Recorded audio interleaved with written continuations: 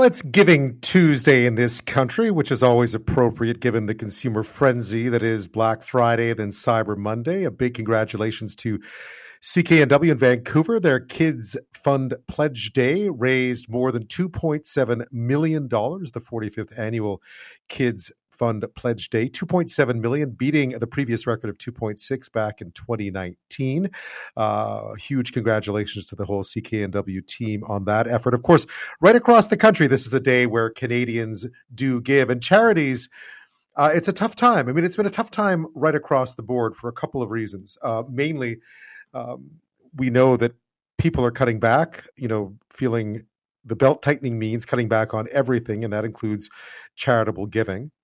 And charities, not all, but many, are struggling with inflation, struggling with finding volunteers as we emerge from the pandemic, struggling to find staff and so forth. And also, many are struggling with higher demand. There has been higher demand for charities, frontline charities such as food banks and so on. So this is one of those years where giving takes on new importance.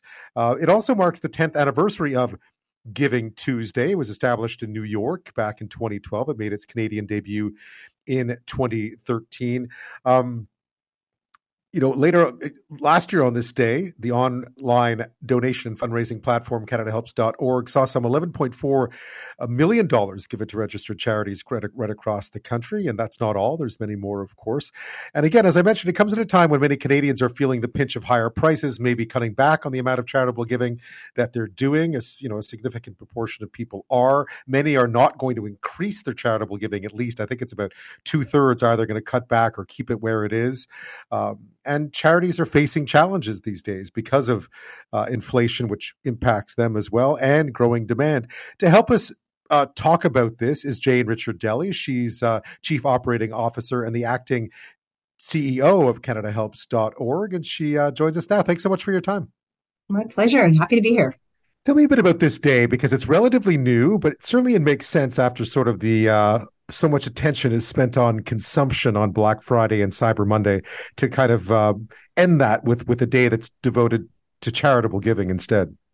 You're exactly right. That is actually the impetus behind Giving Tuesday. And it was founded in 2012 in New York City. And in 2013, Canada Helps and a few other partners brought it to Canada. So it's been active in Canada for about 10 years. What kind of impact does it have? Because it really does focus the mind, even waking up this morning, because there's so many different charities that amplify it. It really does focus the mind on giving today. Yeah, so it's a global movement, and it's all focusing on generosity and all the different ways that people can give. So it's not just about giving money, although of course that's definitely a good thing to do, but it's also about giving time. So volunteering, it's about acts of kindness. It's about giving blood. There's just so many different ways that people can give. They can use their social networks to amplify information about charities. So it's really celebrating all different ways that people can give and contribute to the movement. What kind of impact has it had anecdotally? I know you've done some looks into this, but what kind of impact, because there's a matching equivalent to this, right? So you do have a pretty clear idea of who gives what each year. Yes. So we have had about 6 million Canadians have participated in Giving Tuesday since its inception in Canada. And last year, there was $43.6 million raised across all platforms. Now, for us, we're a single platform. We had $11.4 million raised through CanadaHelps.org. Which is and there's a matching portion of that as well. So when people give, more gets put in. Absolutely. Yeah. Matching is a big component of Giving Tuesday. There's lots of different ways that people are facilitating those matches. Right now on CanadaHelps.org, if you make a donation through our platform or through one of our fundraising tools, there's a 1% boost, we call it. So it's to encourage people to give more. But we also know there's other charities out there who sometimes have a 2 times match or a 3 times match. And that really does motivate people to give. Now, I know that within CanadaHelps.org, you've commissioned a poll to look just to see what the sort of the landscape is like each and every year, but this year specifically. And I know that through the pandemic and then now, inflation has been hitting people hard. It's been hitting charities hard. How are you seeing that manifest itself in what you found? So yes, in this Ipsos poll, we found that 20% of Canadians are planning on giving less this year than they did last year. And the main reason for that is the impact of the economic uncertainty and the lingering effects of the pandemic. At the same time, we know that charities are going to see an increased demand for their services. Our poll found that 22% of Canadians actually expect they'll be using charities for essential needs, such as food, shelter, and clothing in the next 6 months. And that's up from 14% in January when we last did this poll. That's a remarkable jump from 14. Is it 14 to 22%? 14 to 22%. 14 yeah. And you're seeing that right across the board? Well, we're seeing that in different age ranges. So 18 to 25 is certainly a much higher percentage of people who are expecting. And then you have the 25 to 35, same thing, very high percentage of people. And then the older you get, the less likely that you're going to need to access charitable services. The other number that really stuck with me was that 27% of parents expect that they will need to access charitable services in the next 6 months. Right. So if you crunch those numbers, I imagine you're probably looking at young families, right? You are looking at young, yeah. Yeah, they're being the hardest hit by the high inflation, by the higher interest rates, and just the overall economic uncertainty. Can you tell what they're using, what kind of services they're going to? Is it mainly those sort of frontline services that we associate with day-to-day needs? That's mainly what people are accessing. Yes, that's what they're anticipating having to access: food, clothing, shelter, those basic needs that are for living in Canada. And is it evenly spread out right across the country? Were there any regional differences as to where those jumps were coming from? So regionally, the need appears higher in Alberta. 30% of Canadians in Alberta expect that they'll need to access charities for essential services. Saskatchewan and Manitoba at 27%, Quebec at 26%, Atlantic Canada at 25%, and then Ontario and BC are lower at 18%. Right. So still relatively all in the same range, but Alberta is the highest. That's an interesting finding. Yes, absolutely it is. And then in terms of age, 1 in 3 18 to 34-year-olds expect to use charitable services, while 26% of those 35 to 54 and only 10% of those 55%, 55 plus. So really weighted towards those who are younger. I imagine lower salaries, not on the property ladder, higher rents, all these things are coming into play at the same time. All of these things are affecting Canadians. And then at the same time, as we said with charities, they're being hit by higher costs too. So they have this increase in demand, this decrease in donations, and higher costs of delivering their services. So it's really a kind of a perfect storm for charities right now. Jane Ricciardelli, the COO and acting CEO of CanadaHelps.org, is with us this half hour on this Giving Tuesday, a day to celebrate donating money to charity, but lots of other stuff too, as Jane was pointing out at the beginning of the interview. Volunteering, always important as well as giving blood. It's just sort of the spirit of giving back, right, today. Jane, you mentioned it earlier, the charities are struggling too, and because demand is high and inflation is high. How does that manifest itself? Well, particularly we're seeing with small charities, they're the ones who are getting hit the hardest. So small charities are charities with revenues of less than $500,000. And that is 78% of charities in Canada. So it's the largest percent of charities in Canada. And what we found from our studies was from 2019 to 2020, small charities experienced a 25% decrease in receipted revenues. So this is even before the pandemic started. Well, large charities were seeing an increase, 6% increase in their receipted revenues. So small charities were already behind the 8 ball when the pandemic hit. And at that point, 41% of small charities saw an increase in demand for their services. And that hasn't gone away. It's still there. So small charities have really been hard hit. These are the charities that are in your local communities. They are helping the most and in need.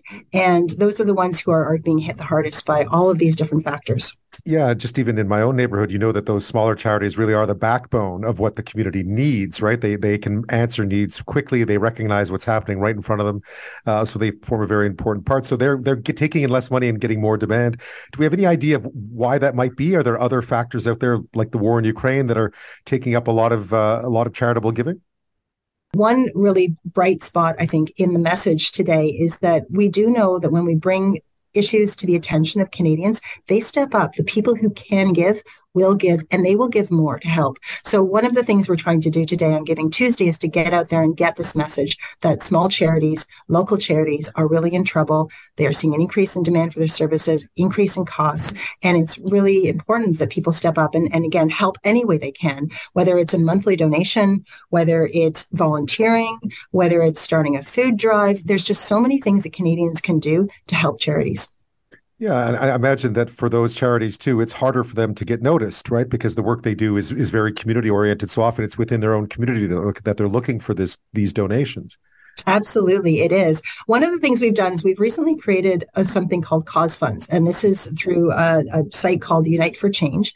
And what we do in Cause Funds is we amalgamate small charities under a cause. So whether it's an environmental cause fund, whether it's an Indigenous services cause fund, there are about 30 plus cause funds right now that we've created. And if you are interested in supporting the environment, for example, but you don't know exactly what charity to give to, you can come to this site. You can learn more about environmental charities, and you can make one donation. And we spread that across multiple small charities who are supporting the environment, who are supporting social justice, who are supporting seniors. There are just so many different ways that you can help. And that's one way we've tried to create more engaging, interesting ways to attract younger donors, to attract people who are really interested in helping causes but just don't know where to start, and to support these really small charities. Yeah, because it can be difficult for anybody to navigate through many different charities who are looking for help, right? And you mentioned that the small charities are also really hurting for volunteers as well, because there's been so much demand, and clearly burnout affects everybody, but small charities are seeing a problem with that. So volunteering, if you don't have money to give, volunteering can be a big help. Absolutely. We've seen that 55% of small charities have seen a decline in volunteers since the start of the pandemic. There was a lot of uncertainty about in-person volunteering, but people they haven't come back. And one thing I found interesting too is you found that gift giving, giving to charity on behalf of other people, is something that is perhaps we don't talk about enough. I think it's quite popular, but a reminder that a lot of people told Ipsos that if someone were to give a charitable donation in their name as a gift, they would love that. Yes, that was another really bright spot this year. Was we found that 47% of Canadians would prefer to receive a charitable gift this year over a material present like a candle or a book. So that's really interesting to us, and that would be either making a donation in honor of someone to a charity that you know that they already support, or maybe it's buying a charitable gift card. And this is something that you can access on CanadaHelps.org, where you buy a card in any denomination, you send it to the recipient, and they are able to then pick the charity or cause that they want to support. And this is a really fabulous gift for teachers, for friends, for family, for children. I've used this with my kids as a stocking stuffer, and it opens up that conversation with them about generosity and giving. And what they get to do is go onto the site, search and find charities. They talk to them about what charities are important to them, what causes they believe in, what they want to support, and then they can actually make that donation to that charity themselves. So it really helps introduce young kids to charitable giving. Yeah, which is good, because oftentimes if you grow up without it, you don't learn how to use it properly. And then if you, my mom gave me a CanadaHelps.org card a few years ago, I think for my birthday, it started there. So I love it. I love hearing that. Exactly. Jane Ricciardelli, thank you so much. Thank you.